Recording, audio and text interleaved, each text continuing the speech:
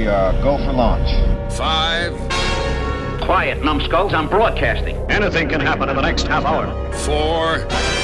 My friend, we cannot keep this a secret any longer. This whole thing is insane. 3. Quiet, please. I am analyzing. Where's the kaboom? 2. There was supposed to be an earth-shattering kaboom. 1.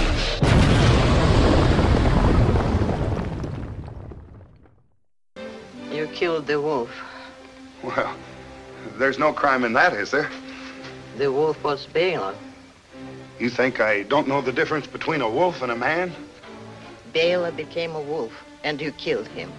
A werewolf can be killed only with a silver bullet, or a silver knife, or a stick with a silver handle.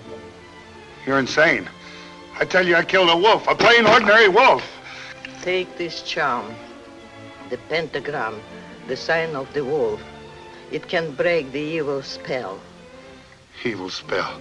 Pentagram, wolfbane. Oh, I'm sick of the whole thing. I'm gonna get out of here. Whoever is bitten by a werewolf and lives becomes a werewolf himself. Oh, quit handing me that. You're just wasting your time. The wolf bit you, didn't he? Yeah. Yeah, he did. Wear this charm over your heart always. Go now. And heaven help you. Even a man who is pure in heart and says his prayers by night may become a wolf when the wolfbane blooms and the autumn moon is bright.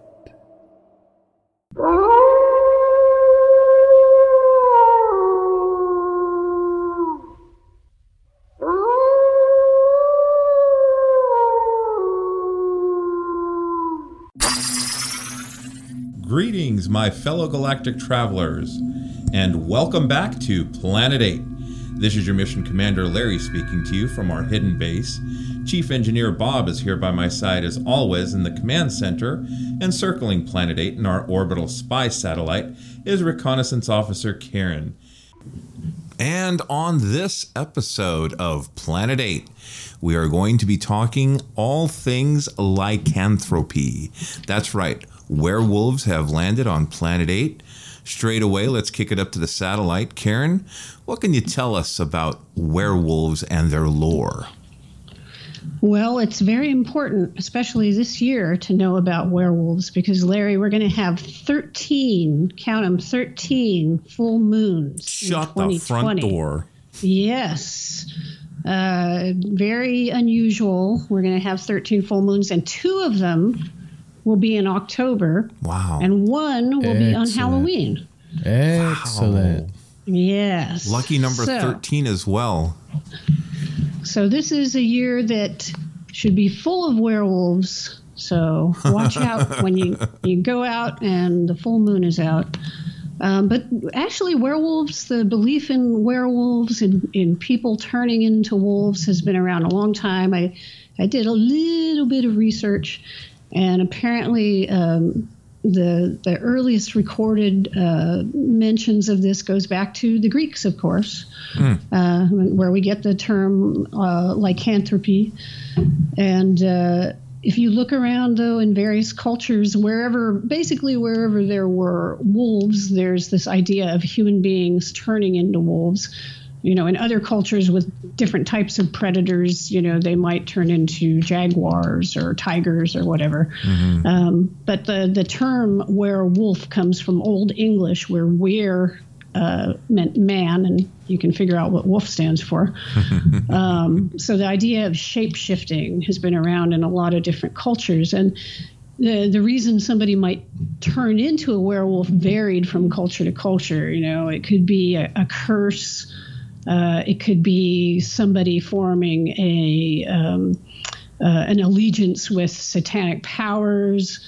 It could be something as weird as like one thing was putting on a wolf pelt and then turning into a wolf. So there are all sorts of ways somebody might turn into a werewolf.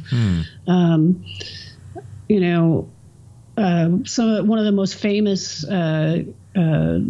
cases of werewolf in France. They call them the loup-garou, and it was considered usually to be someone who had been cursed by a witch. There was a famous situation in the 1700s. This village was plagued by what they thought was a werewolf. It was called the Beast of, and I don't speak French, I think it was Gévaudan, where some 80 men, women, and children were killed by this thing. And it was actually later on a movie called The Brotherhood of the Wolf, a French movie in 2001 was made based on this. It was really a crazy movie. I've seen this film. It's really interesting. It had Brandon, I think Mark Dacascos actually in it as a Native American kung fu artist. Anyway, it's worth seeing. Kung fu werewolves, I'm in. But so, the werewolf legends are all over the place. And a lot of times, especially in Eastern Europe, werewolves and vampires are closely associated. So that's another thing. And then, all sorts of different lore about how you can stop werewolves. There was some strange legends where, like in Finland, if you shouted at them, harshly, they could stop being werewolves. So it just varies from culture to culture, all the associated lore that goes with them. And then a lot of the modern ideas we have about werewolves really go back to the 1941 The Wolfman film. So a lot of the ideas we have about, the full moon and all that tend to be more made up. So that's pretty much what I've got for the lore of the werewolves. Almost anything you could imagine about a werewolf it's probably been thought of already by some culture somewhere. It's interesting the comment you made about vampires and werewolves, kind of like the mythology kind of crossing over, because Dracula appeared as a wolf, throughout the story, and whether it's the film or the book. So that's he kind of turn into a wolf, control wolves. Yeah. Creatures of the night. How sweet the sound and whatnot. So, the music they make. Well, we found out something before we started recording. Bob, Chief Engineer Bob, Karen and I were talking about one of the first werewolf films. And Bob, please enlighten the listeners. What was the first werewolf film? Well, going into this, I thought it was Werewolf of London. We all did, right? Karen and I were. No. There was actually a movie in 1913, that's 1913. It was a silent film called The Werewolf, and it was distributed by Universal. So they got into the game really early. But it was about a gypsy woman who taught her daughter how to shapeshift so she could become a wolf and exact revenge against her husband who abandoned her. Interesting. And there was no real special effects or makeup in it. They basically shot the actress, and then they shot a real wolf and just did a camera dissolve in between the two. Well, I guess they didn't do camera dissolves back then. It was a film editing dissolve between the two. It was only like 18 minutes long, but the film and negative, everything, all the prints were lost in a studio fire at Universal in 1924. So maybe why this isn't too well known. But yeah, basically after that, it was Werewolf of London in 1935 with Henry Hull. Yeah. Right. And Jack Pierce did as much makeup as he could because Henry Hull figured that he could emote better with less makeup on.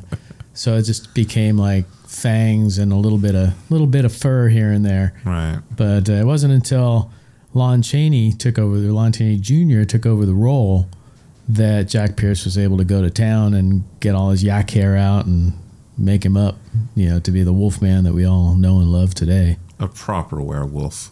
But I mean, really, the werewolf movies were pretty spread out back then because aside from the Universal sequels like Frankenstein Meets the Wolfman and House of Dracula and House of Frankenstein and Abbott and Costello Meet Frankenstein, there weren't really any other werewolf movies until 1956's The Werewolf, which was pretty interesting. And then, of course, my favorite of all time, 1957, Michael Landon, I Was a Teenage Werewolf, which I consider like the best werewolf makeup ever in the history of the universe.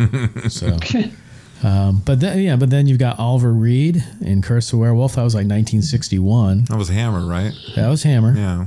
And then, they were still kind of spaced out. We got Werewolf in a Girl's Dormitory in 1961. We've got Werewolves on Wheels in 1971, which I actually watched the other night. Oh. If you haven't seen it, it's actually pretty good. You are dedicated, Chief. Oh, it's good. A werewolf motorcycle movie. What more do you want, Then basically, about 60. Well, Munster Go Home. You remember? You're right. Yep. Because Herman gets seasick. Right. And Grandpa tries to give him some seasick pills, and he wouldn't take it. So Grandpa popped one just to show him that it was okay, and realized he mixed it up with his wolf pills. So he becomes a wolf and runs around the deck on the ship until he gets captured and put in a cage, and Lily has to go and get her father out of the cage. And then there are things like The Boy Who Cried Werewolf. That was 1973. And then, of course, Paul Naschy down in south of the border, he had like a dozen werewolf movies where he was known as Hombre Lobo. And then after that, it was kind of scarce until you hit like the big boom with Howling and American Werewolf in London and Wolfen and et cetera, et cetera, et cetera. And like Howling had like 50 million sequels too, right? I was going to say all these different studios came on board because initially it was just Universal pumping out the Lon Chaney Jr. stuff, and then and then I Was a Teenage Werewolf was American International. That was American International, but then after that, Right. But that kind of that was hitting a fad at the time because teen rock and roll movies were big at the time. Right. Started by like Blackboard Jungle and all that. And then AIP was trying to make movies that basically appealed to the teenage crowd and the ones that were going and hanging out of the drive-in and all that. So that's why they made I Was a Teenage Werewolf. Not to be mistaken for Teen Wolf, which always ticks me off. You mentioned, hey, there's this great movie, I Was a Teenage Werewolf. And they're like, oh, yeah, Teen Wolf. No, not Teen Wolf. I Was a Teenage Werewolf. But that was the guy from Back to the Future. No, it was the guy from Little House on the Prairie. Oh, okay. Michael J. Fox? No, Michael Landon. But no, Michael Landon did a great... I always harken back to Lon Chaney and his tortured performance as Larry Talbot. Mm-hmm. But Michael Landon does a great job in I Was a Teenage Werewolf because he's like a troubled teen and getting in fights, and they send him to a psychiatrist who's played by Whit Bissell, one of the perennial scientists throughout films. And he basically experiments with him with a drug that takes him back into his primitive state. And you would think, you go back to your primitive state, you'd be an ape or something, right? But no, he was a werewolf. The wolf. Well, the guy in Monster Squad who plays the werewolf is also really good at that tortured kind of werewolf thing. He was sort of like a modern Larry Talbot. That Monster Squad, that's like, I haven't thought about that for like years. That's a good one, Karen. My friend Barry Evans and I, we went to the Alamo Draft House in San Francisco, and they had a reunion of Monster Squad, and they had like 3 or 4 of the cast members there, and we watched the movie, and everybody like in unison in the audience when the scene came up, Wolfman's got NARS. Everybody yelled it out. It was pretty cool. But recently? I'd say it's like 2 years ago. Oh, wow. Yeah. I missed that. Fairly recently. Yeah. But, you also... One thing that Lieutenant and Debbie and I watched last night was Johnny Quest. And they had Werewolf of the Timberland episode, which is basically they're up in near a logging camp where the loggers are filling logs with gold. They're like gold smugglers. And in order to frighten people away... the head logger Pierre would dress up as Loup-Garou and would, scare people off. Loup-Garou. I like that name. Oh, yeah, that's my favorite werewolf name. Anyway, so, basically he just has a wolf pelt on, and he goes to, he tries to scare away Dr. Quest and Race Bannon, but Johnny and Haji, who are out searching for Bandit, who ran off, are befriended by this Indian and his wolf, Gray One. So his wolf actually attacks Pierre and thwarts the whole scheme. But that was yet another great Johnny Quest episode. But that was definitely. And one thing I'll mention about Teenage Werewolf is, and I mentioned it on our Halloween episode, I think when we were talking about Halloween episodes of TV shows, but Michael Landon's Touched by an Angel, or Highway to Heaven, was basically, they did an Halloween episode called I Was a Middle-Aged Werewolf, and he donned the makeup once more for sequences that were in his partner's dreams, where he kept dreaming that he was turning into a werewolf. Interesting. So, very cool. Well, Karen, in researching for this episode, what little vignettes or films did you come across or have time to watch? Well, I guess I was more interested really in sort of why the werewolf is so appealing. Mm-hmm. And it really, you guys went over like a ton of different films, but I think, thinking about the common denominator there is this idea of transformation. I think the appeal of the werewolf, what's fascinating is the idea that somebody undergoes a transformation, and it's a transformation to this bestial state, right? Mm-hmm. So in some ways, even though it's kind of horrific, it's also allowing people to do things that we wouldn't normally do, like attack people, eat people.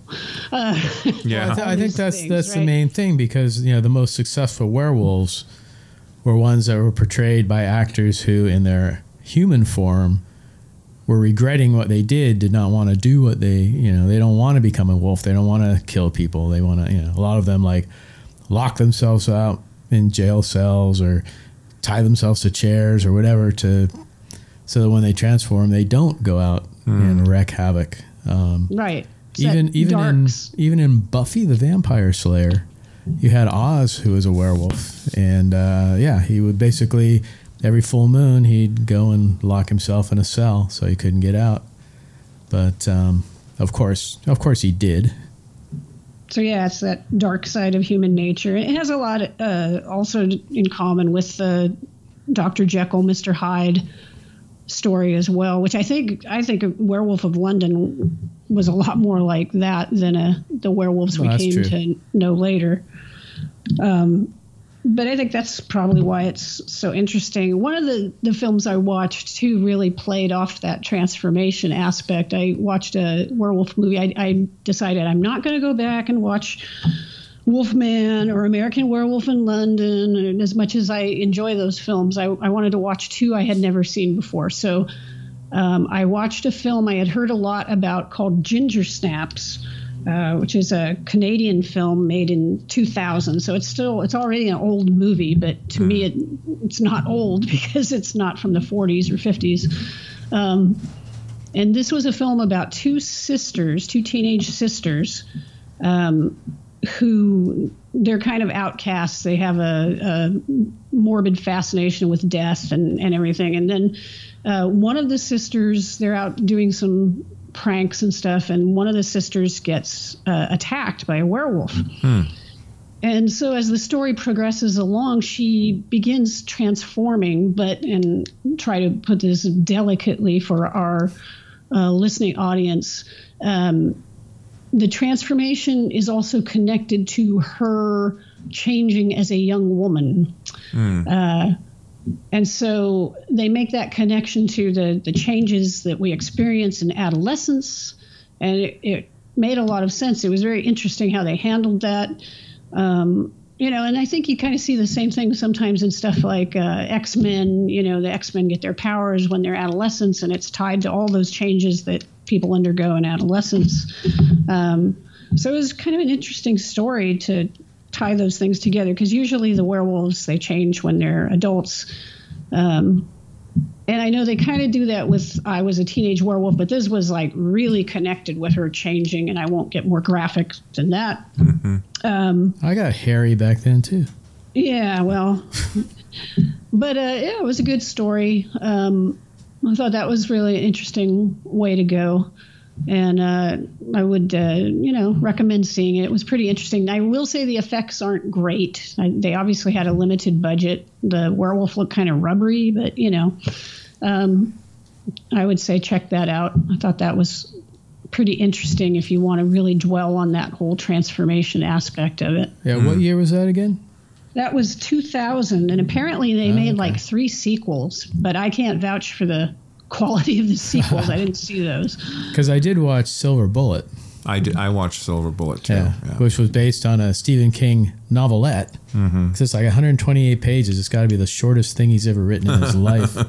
Called Cycle of the Werewolf. But the book is interesting. I'm about maybe 3/4 of the way through it. Each chapter is a different month. And each month has a full moon. And, like February is about this woman who's in her room and she's pining for love because she doesn't have it. And, the werewolf shows up in her window and she thinks it's a potential lover and lets him in and gets killed. But so it's almost like, a bunch of short stories, one based on each month. Like July, of course, is based around 4th of July, and a kid in a wheelchair that basically he's out late because his uncle gave him firecrackers and things, and the werewolf attacks, but he ends up throwing all these fireworks in its face and basically blowing out his eye. But that was like that little short story that was kind of expanded into Silver Bullet. It was a good movie. And then they had, a couple scenes that touched on the other stories in there. But, Gary Busey and a very young Corey Haim. Who was also in Lost Boys. So he was in a vampire film and a werewolf film. But, Silver Bullet was really good. I also watched Werewolf Rising, which was I think it was like from a couple years ago. And it was obviously kind of an independent film, but it had its moments. It was pretty good. Something Karen had mentioned earlier, I kind of wanted to play with a little. The tortured soul aspect of the cursed, whoever that person is turning into the wolf, be it Larry Talbot or Michael Landon. And they didn't really embrace becoming the wolf. They regretted all the maiming and the killing and everything that they did. There was a series that came out on Showtime a number of years ago called Penny Dreadful. Oh, yeah. And they had a wolf character. His name was Ethan, and the last name escapes me. Well, but that wasn't his real name. No, that wasn't his real name. It turned out to be Larry Talbot. But what was great was that his father had put out a bounty. They sent out some bounty hunters to bring him home. He was hiding in England, and the bounty hunters were just real bad guys and had attitudes. And he's like, oh, okay, you know what? I'll show you the monster. And he turns into the wolf and just maims the one guy like terribly. He survives. The other guy he kills. And Karen, correct me if I'm wrong, didn't he kill like everyone else in the bar? Or was it just the 2 guys? So. It was quite a mess that he left behind. Because there was some regret afterwards for the innocent people, but yeah, he definitely regretted the murders. He had a lot of weight on his shoulders, but when he transformed, he seemed to take great pleasure in what he was doing. Yeah. The only exception to that was when his friend and mentor, they got tricked. Spoiler alert if you haven't seen Penny Dreadful. Sir Malcolm. No, it wasn't Sir Malcolm. It was Sir Malcolm's like maitre d'. I can't think of his name, and he got locked in a room. Penny. Yes. Anyway, another tragic werewolf story. Although the makeup on him was much more like the Werewolf of London type makeup, where he was more man-like. Yeah. That leads me to a question for you guys. What is your preference in werewolves? Ooh, that's a good question. Excuse me? That's a good question. Snout or no snout? Yeah, is it more wolf-like? Because you can go all the way from they turn into an actual wolf. Yeah. Or they're sort of a wolf on two legs, or they're a man with wolf-like features. You know, there's a gamut. So what's your preference? Well, right away I'm going over the different kinds of wolves. American Werewolf in London was on all four. There's the Lon Chaney Jr., which he kind of had the wolf ankles and feet, but stood upright. There's the Wolfen wolf that was kind of like, and like Silver Bullet, a wolf snout and ears, but a furry body. That's the same with the Howling too. Yeah, the Howling too, right? The Underworld, we haven't even talked about. We can get to Underworld, but those are that's right, a whole nother huge guys.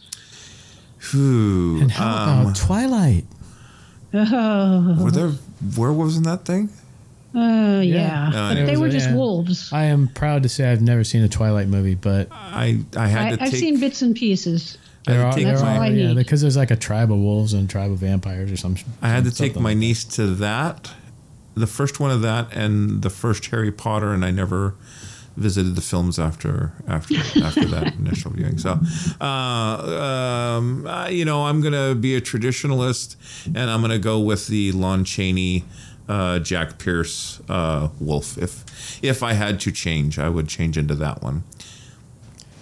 Yeah, for me, like I said before, I think the greatest werewolf makeup of all was I Was a Teenage Werewolf, Michael Landon. So you do that for the look or for the jacket?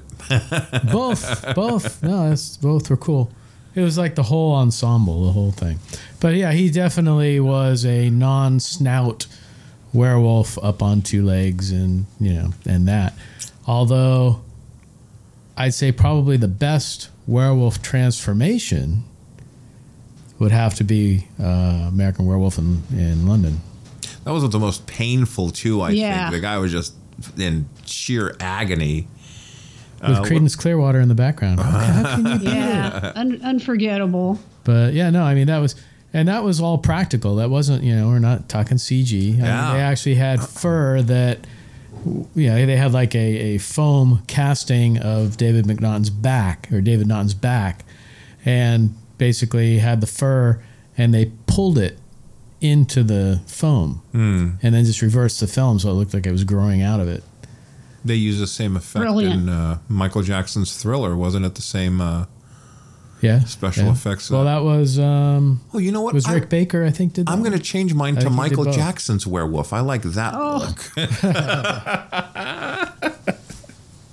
Or the kitty at the end of The Howling. I digress. Okay. That is the only defect with The Howling is Dee Wallace's kitty cat at the end. I'm sorry, that the almost albino werewolf. It just about ruins it for me. I was down in Hollywood one time. This is an old story, and Keith Aiken and I were going to go out to the Egyptian Theater because they were showing The Howling, and they were supposed to have Dee Wallace and Robert Picardo and Patrick McNee there. What? And I was like, I'm going to go just to see Patrick McNee because I'm a big Avengers fan. We're talking like real Avengers, The TV show Avengers, not the Endgame. Okay, we just want to make sure. We're talking John Steed Avengers, Emma Peel. Anyway, unfortunately, Patrick McNee injured his back or something and he couldn't make it. But Dee Wallace was there and Robert Picardo, and they had some great stories. And it's always great to see that on the big screen. In fact, we did at Bay Area Film Events, we did a Halloween show back in the late 2000s where we had a family-friendly night and a not-so-family-friendly night. Family-friendly night was Son of Godzilla and Frankenstein Meets the Wolfman. So we had the Wolfman in there. And then our not-so-family-friendly night was probably my favorite double feature we ever did, The Howling and Motel Hell. Oh. So takes all kind of critters to make Farmer Vincent's fritters. Yes. But again, that was another chance to see, because I saw The Howling when it first came out in theaters, and I saw it at the Egyptian, and then I saw it when we showed it. So, and I still think today, Dee Wallace's Kitty Wolf aside, I think it really holds up. It's a good film. It's just that one thing. It's not so much the sequels, but the original that definitely holds up. Well, before we go into another direction, Karen, what is your werewolf shape or version of choice? I tend to go more with the man-like werewolf than the wolf-like werewolf. So I've always loved the Lon Chaney Jr. Wolf man. I love how he's like running around in the woods and his eyes are darting back and forth, and he's just like, he really embodied that whole animalistic vibe where he's just like on the prowl. And I have to say, even though I didn't, there was a lot that I didn't like in the Wolfman, the 2010 remake or revisioning or whatever. I thought that Rick Baker's Wolfman makeup was fantastic. Yeah. See, now that one had a snout, but it wasn't a pronounced snout. Yeah. Right. It was like a short yeah. snout. It was just perfect, and he was big without being too big. He just looked like he could give somebody a real hard time. He was athletic and powerful and everything. Rick Baker knows what he's doing. Oh, yeah. I mean, out of all the Universal remakes, which all pretty much stunk, I thought the Wolfman, Benicio del Toro, I thought the Wolfman was good. I can continue watching that. I can watch that over and over. But I agree. I don't own the DVD or Blu-ray, but if it's on TV, I'll watch it. I enjoyed it. The sequel actually is pretty good also. You mentioned that before. I haven't seen the sequel. It didn't hit theaters. It was direct to Blu-ray or whatever. It's interesting, the different styles of werewolf. They're on Shudder TV. Yes, another subscription service. They have. I shudder to think. Shudder, yeah. I shudder to pay the $6 a month. But they have, Greg Nicotero's involved in this, and so that's what kind of drew me into the Creepshow relaunch. And it's kind of like, it's an anthology along the lines of the revamped Twilight Zone and whatever else they're revamping these days. But there was an episode. They're about 20 minutes each, and there's two shows per episode. The first show that they had, this was episode 2, and it was Bad Wolf Down. The second story was called The Finger, and I'll let your imagination take you where you want with that. But Bad Wolf Down told a story of these World War II American soldiers who get held up in a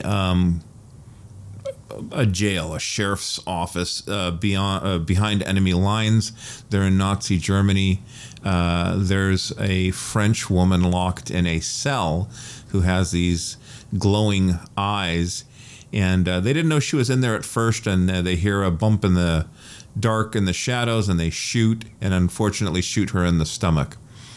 But she doesn't die, and they don't realize that, and nobody speaks French, and they go in the jail cell, and they try to help her, and then the one guy, one soldier comes in, and he's like, oh, I kind of understand what she's saying, something about werewolf, and kill her. Oh, no, wait, she's saying that she's going to kill us.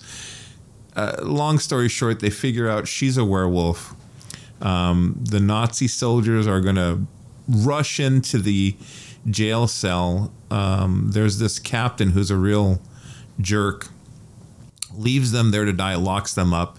The only way to escape is for them to become wolves. So they convince her to bite the 3 soldiers that are remaining. The story that I'm getting to is that each person that got bit turned into a different version of a wolf. One looked like the Lon Chaney wolf. One looked like the Werewolf of London on all four. And there was another one that looked like the Wolfen Wolf. And I'm like, that's cool that they wanted to, show those different versions of a wolf, but why did they all turn into different ones? So anyway, quick little shout out for Shudder if you have it, or if you want to try the,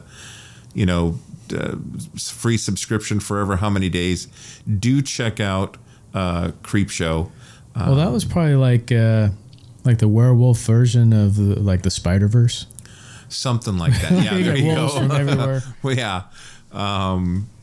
Anyway, so yeah. That's interesting that they were the soldier motif, because the other new movie that I checked out, which is not new, I know it's old, people will say that's been around a long time, was called Dog Soldiers. And it came out in 2002. This was I think it was a British film. So it had these British and Scottish soldiers, and they get sent on a training exercise in Scotland, and it totally goes haywire. And they wind up out in this backcountry, and they get attacked by werewolves. And it had a real vibe in some parts, because they take refuge in this farmhouse, and it felt a lot like Aliens in some ways, where they're trying to fortify the farmhouse, and the werewolves are outside. And the werewolves are very much like the sort of underworld type werewolves, and they're fortifying it, and then they're fighting them off. But it was really entertaining. I enjoyed it quite a bit. And there was nothing from the perspective of the werewolves, so you never see them, as people going, oh, I feel so bad that I'm turning into a werewolf or anything. You got the impression that, no, these people enjoy what they're, doing, or maybe they don't, but as wolves, they were, heartily tearing apart people and eating them and stuff. So, yeah, that was another one. If you want more of an action film feel for your werewolves, then I would say Dog Soldiers was a good one. I will say, as a kid, we would watch, I want to say it came on Sundays, Leonard Nimoy would narrate In Search Of, and they would touch on so many different things: ghosts, vampires, that was one of my favorite shows. Yeah, right? I have the box set at home. But there was one episode, and they talked about werewolves. There is it's known as the werewolf syndrome, but I'm probably butchering this, hypertrichosis. And basically, it's a disease that grows hair basically anywhere on your body, including your face. Ugh. And there's something like 50 cases recorded. I guess it's more of like a mutation. But if you Google it, you're going to see these kids, people and kids, adults and kids, and they look like werewolves. I mean, they're all smiling and stuff, and it's not a full moon, but for the rest of their lives, they have, and it completely covers every aspect of their face. They're happy, shiny werewolves. Yeah, the tip of their nose kind of pokes through, but otherwise the nostrils are covered and everything else. Oh, man. The fun with... what's that, Karen? That's a lot of shampoo you're going to go through. I was thinking conditioner, too, depending on how you... The great thing, if you guys have never seen In Search Of, Google it, YouTube it, whatever, they would play this eerie... I can only describe it as like 70s music, and it would just synthesizers, and it just added to the overall mood of the piece that they were showing. But anyway, I wanted to put out that there was a syndrome and or mutation that possibly fed into the whole mythology of the werewolf and the lycanthrope. Well, I guess that also begs the question: where did you see your first werewolf? And what was your life growing up with werewolves? For me, it would be Bob Wilkins' Creature Features. No, it wasn't Abbott and Costello Meet Frankenstein. Wasn't even the Wolfman. It had to have been like Frankenstein versus the Wolfman or Frankenstein Meets the Wolfman? Meets the Wolfman, yeah. I want to say that was my first time. How about you, Karen? I'm pretty sure it was probably watching Sinister Seymour on KTLA in Los Angeles. One of the Universal monster movies. So when I was a kid, I mean, I'm a big fan of The Creature now and Frankenstein, but when I was little, Wolfman was my favorite Universal monster. Yes. All right. I don't know if it had something to do with the fact that, he's like a dog. I don't know. Maybe that was probably it. So he was my favorite, and I always loved watching Wolfman. And then, also there was the Groovy Ghoulies cartoon, and they had Wolfman there, and I had a little figure of Wolfman from Groovy Ghoulies. So those things are kind of linked in my head as far as early Wolfman memories. Do you still have that? The figure? No, Bob, I can't sell it to you. I don't have it. I would have to say for me, it was actually Quentin on Dark Shadows. Yes. I'd rush home every day. I was never a soap opera guy. Yeah. I never watched, but if I have to sit down and watch the soap opera, it's Dark Shadows. And I would rush home from school, sit down behind the TV, watch Dark Shadows, and just hope each episode Quentin was in all of them. Yeah. But he wasn't always turning into a werewolf. That was like the big payoff when you see an episode where he would become the werewolf. God, I forgot about that. Plus, he had the really cool sideburns, man. The big old mutton chop Elvis type sideburns. So points for that. But I would say Quentin was probably my first werewolf. Very cool. Now, I know my mom watched Dark Shadows, but I don't really have memories of it. But did they ever have did they have the werewolf come into contact with Barnabas? Did they ever fight, or did anything ever happen like that? Or was it mostly, very much just like a soap opera? It's all vague memories, but I'm pretty sure they did at one point. Ooh. I have to Google it because I watched it after the fact, not when it first came out. I always thought about getting the box set of Dark Shadows, but it's like, man, you got a lot of talky episodes between, You do. They only had so much budget, right? So, you couldn't have werewolves, and I guess Barnabas could throw his fangs on whenever he wanted to, but I thought it was really cool. Plus, if you think about it, that was a daily show. Yeah. And that went on for how many years? Yeah, it's a lot of work. So if you want to binge on that thing, man, there's a lot of episodes to watch. I was always kind of, I love the Universal movies, so I preface this with, I have great love and affection for them. But, being in the time period we're in now with all of the kind of huge over-the-top effects and stuff, sometimes when I go back, I'm a little disappointed in some of the fight scenes and stuff. And I was just thinking of how, like, Wolfman and Dracula and Abbott and Costello meet Frankenstein. I mean, they're throwing like potted plants at each other. It's a little disappointing. Dracula's spinning bodies in a gurney. Yeah, it's like, Dracula's the Prince of Darkness and, vast powers. And yet he's sort of, they're pushing that gurney between them. And it's just like, come on, guys. Yeah, Frankenstein Meets the Wolfman. There's that great, basically the fight between the Frankenstein monster and the Wolfman. Yeah. There's that great shot where the Wolfman's crouched on top of this big old piece of machinery, and Frankenstein's monster just grabs it and pulls it from under him, and he falls, and the wire work and everything. But I always loved that scene. Yeah, I think Karen. I agree with you, Karen. It could have.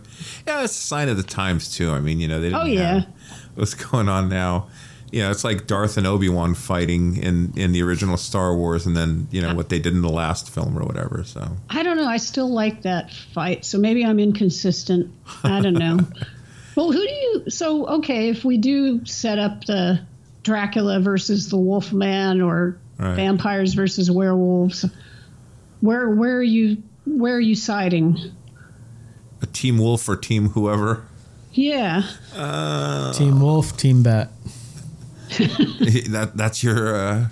I would go Team Wolf. Okay. But only when there's a full moon. Otherwise, I was going to say, there better be a full moon.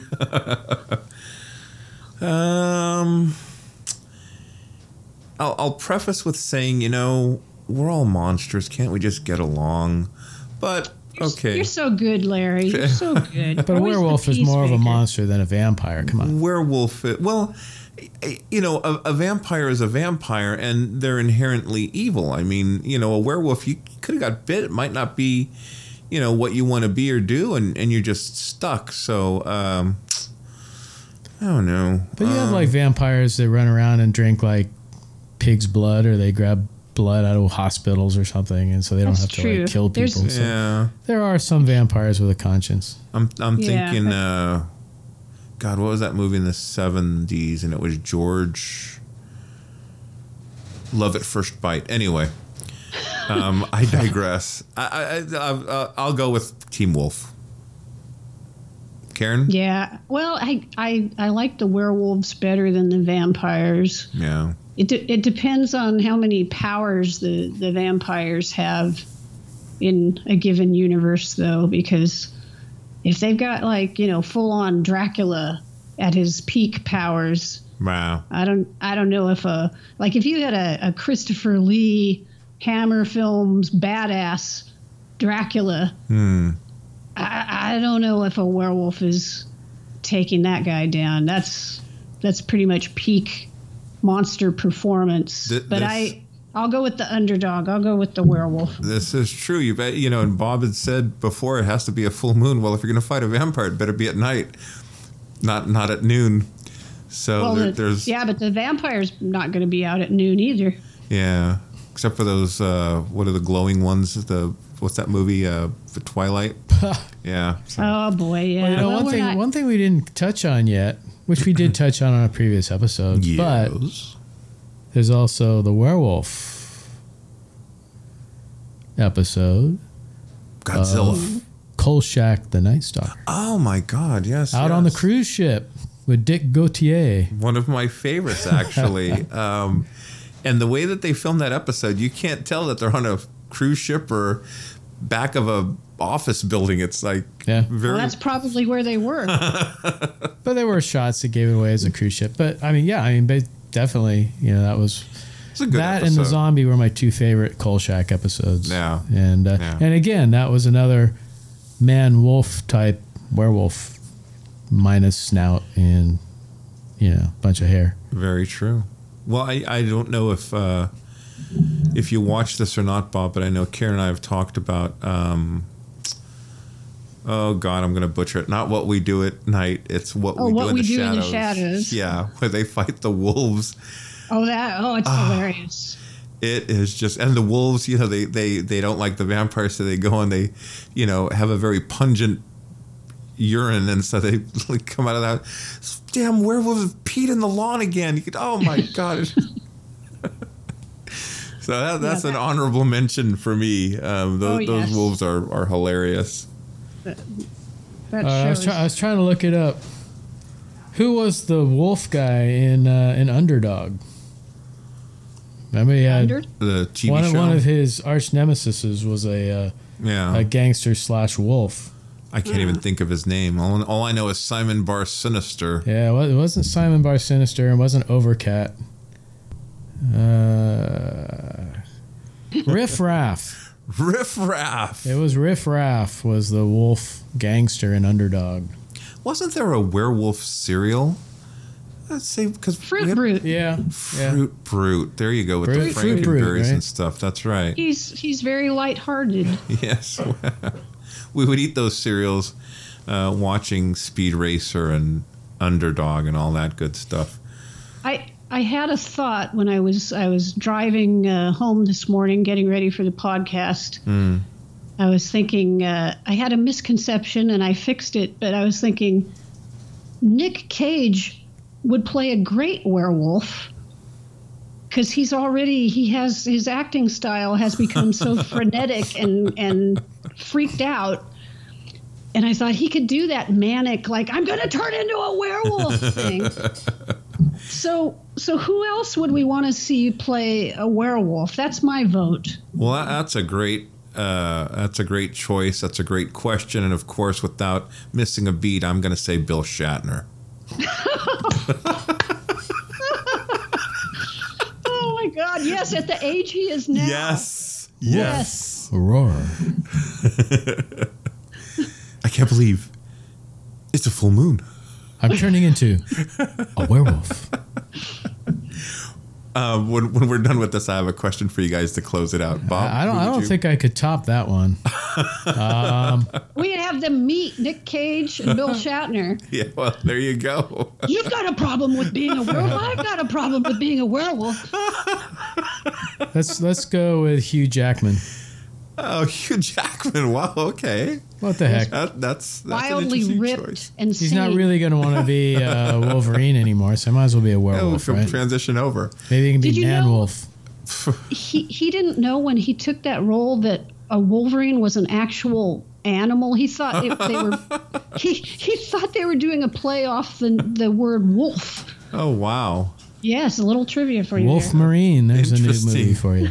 Well, before we get into our censor sweep, let me ask you guys, who was an actor who portrayed a werewolf that probably shouldn't have taken the part?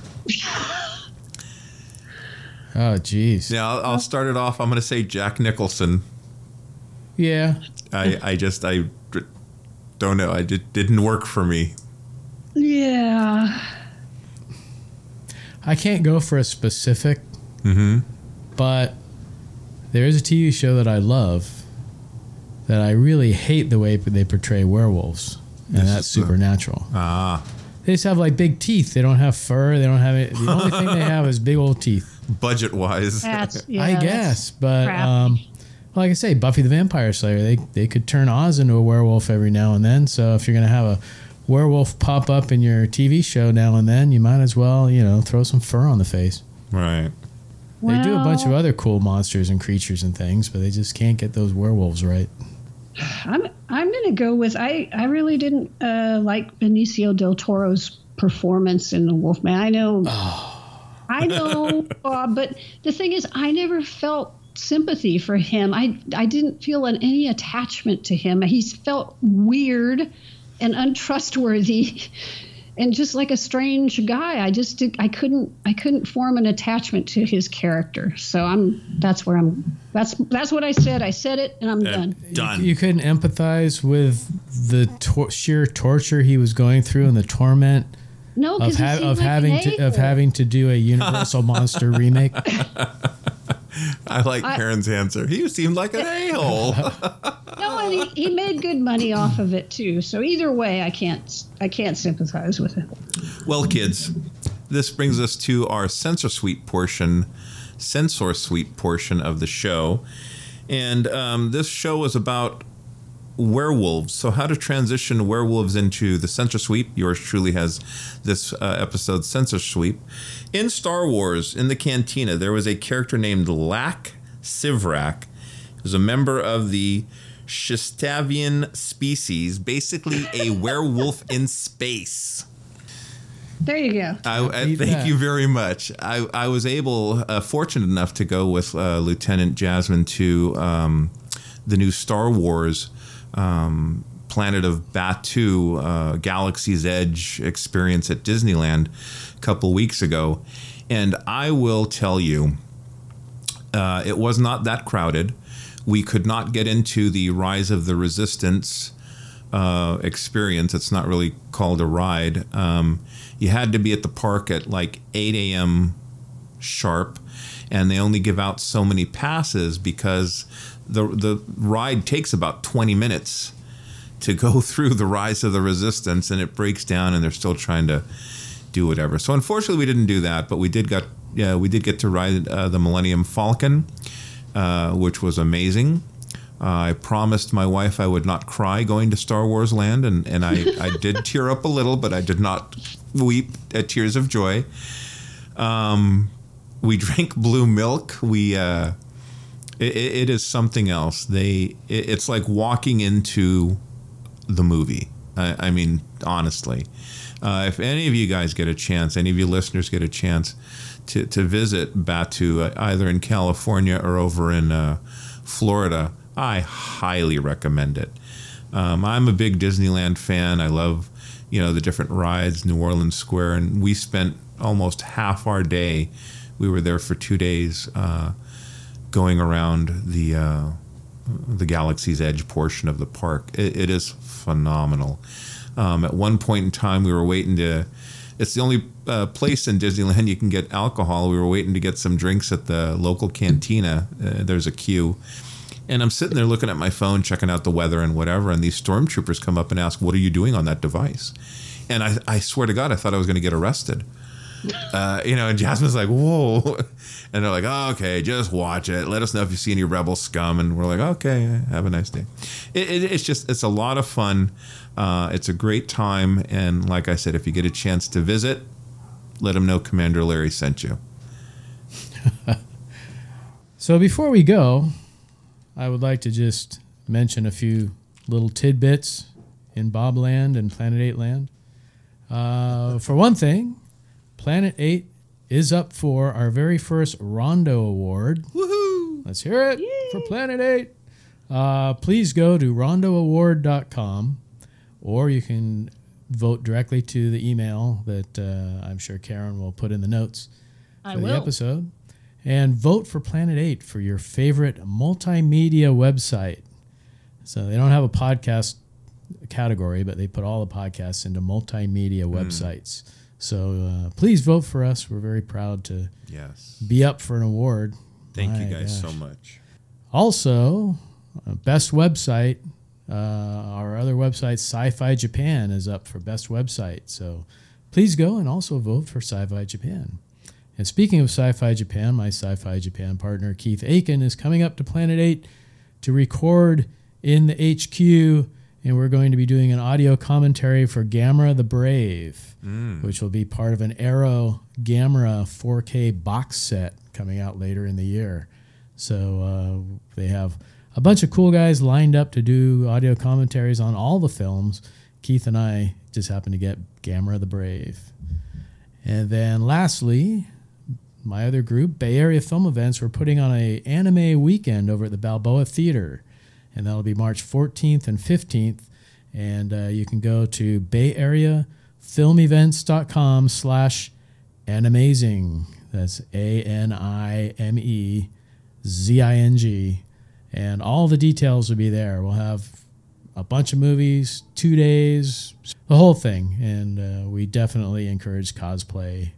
So come out in your favorite anime character and see if you can dress as one I would recognize.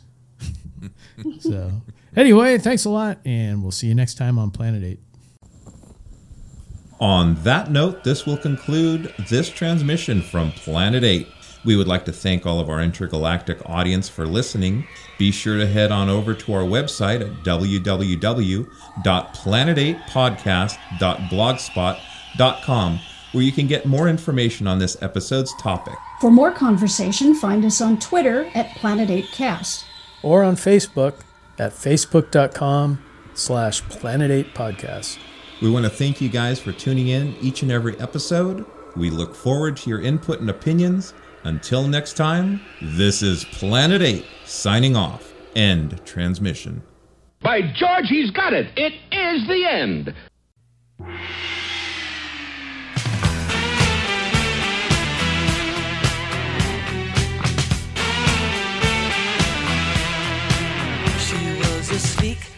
Slender enchantress I'd met in the Casbah when her green eyes first met mine. I was overwhelmed with her. Well, we danced all night to the tango, and she lured me with her charms. As the band played, how I prayed I'd awaken in her arms. But when I howled at the moon, I knew that something was wrong. She had me in a spell, and I knew it wouldn't be too long before I'd end up here in a prison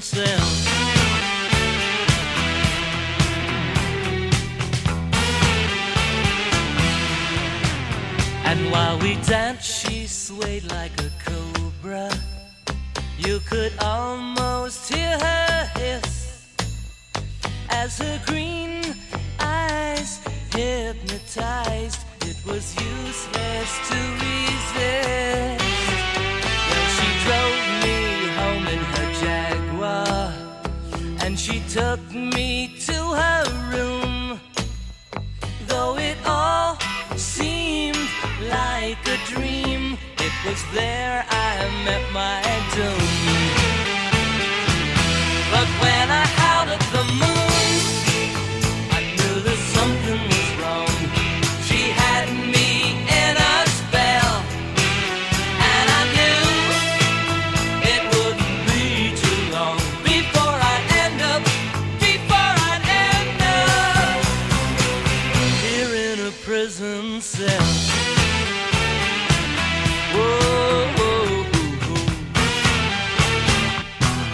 When she said, "Come, my little fly, come now, don't be shy. Just step into my well." I could feel my future fold as I blacked out cold. When I came to, she was dead. Ooh, and then I howled at the moon. I knew that something was wrong. She had me in a spell, and I knew it wouldn't be too long before I'd end up here in a prison cell.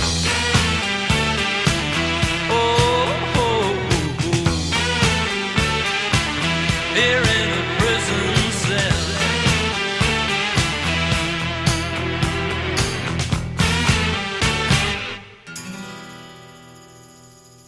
Go now, and heaven help you.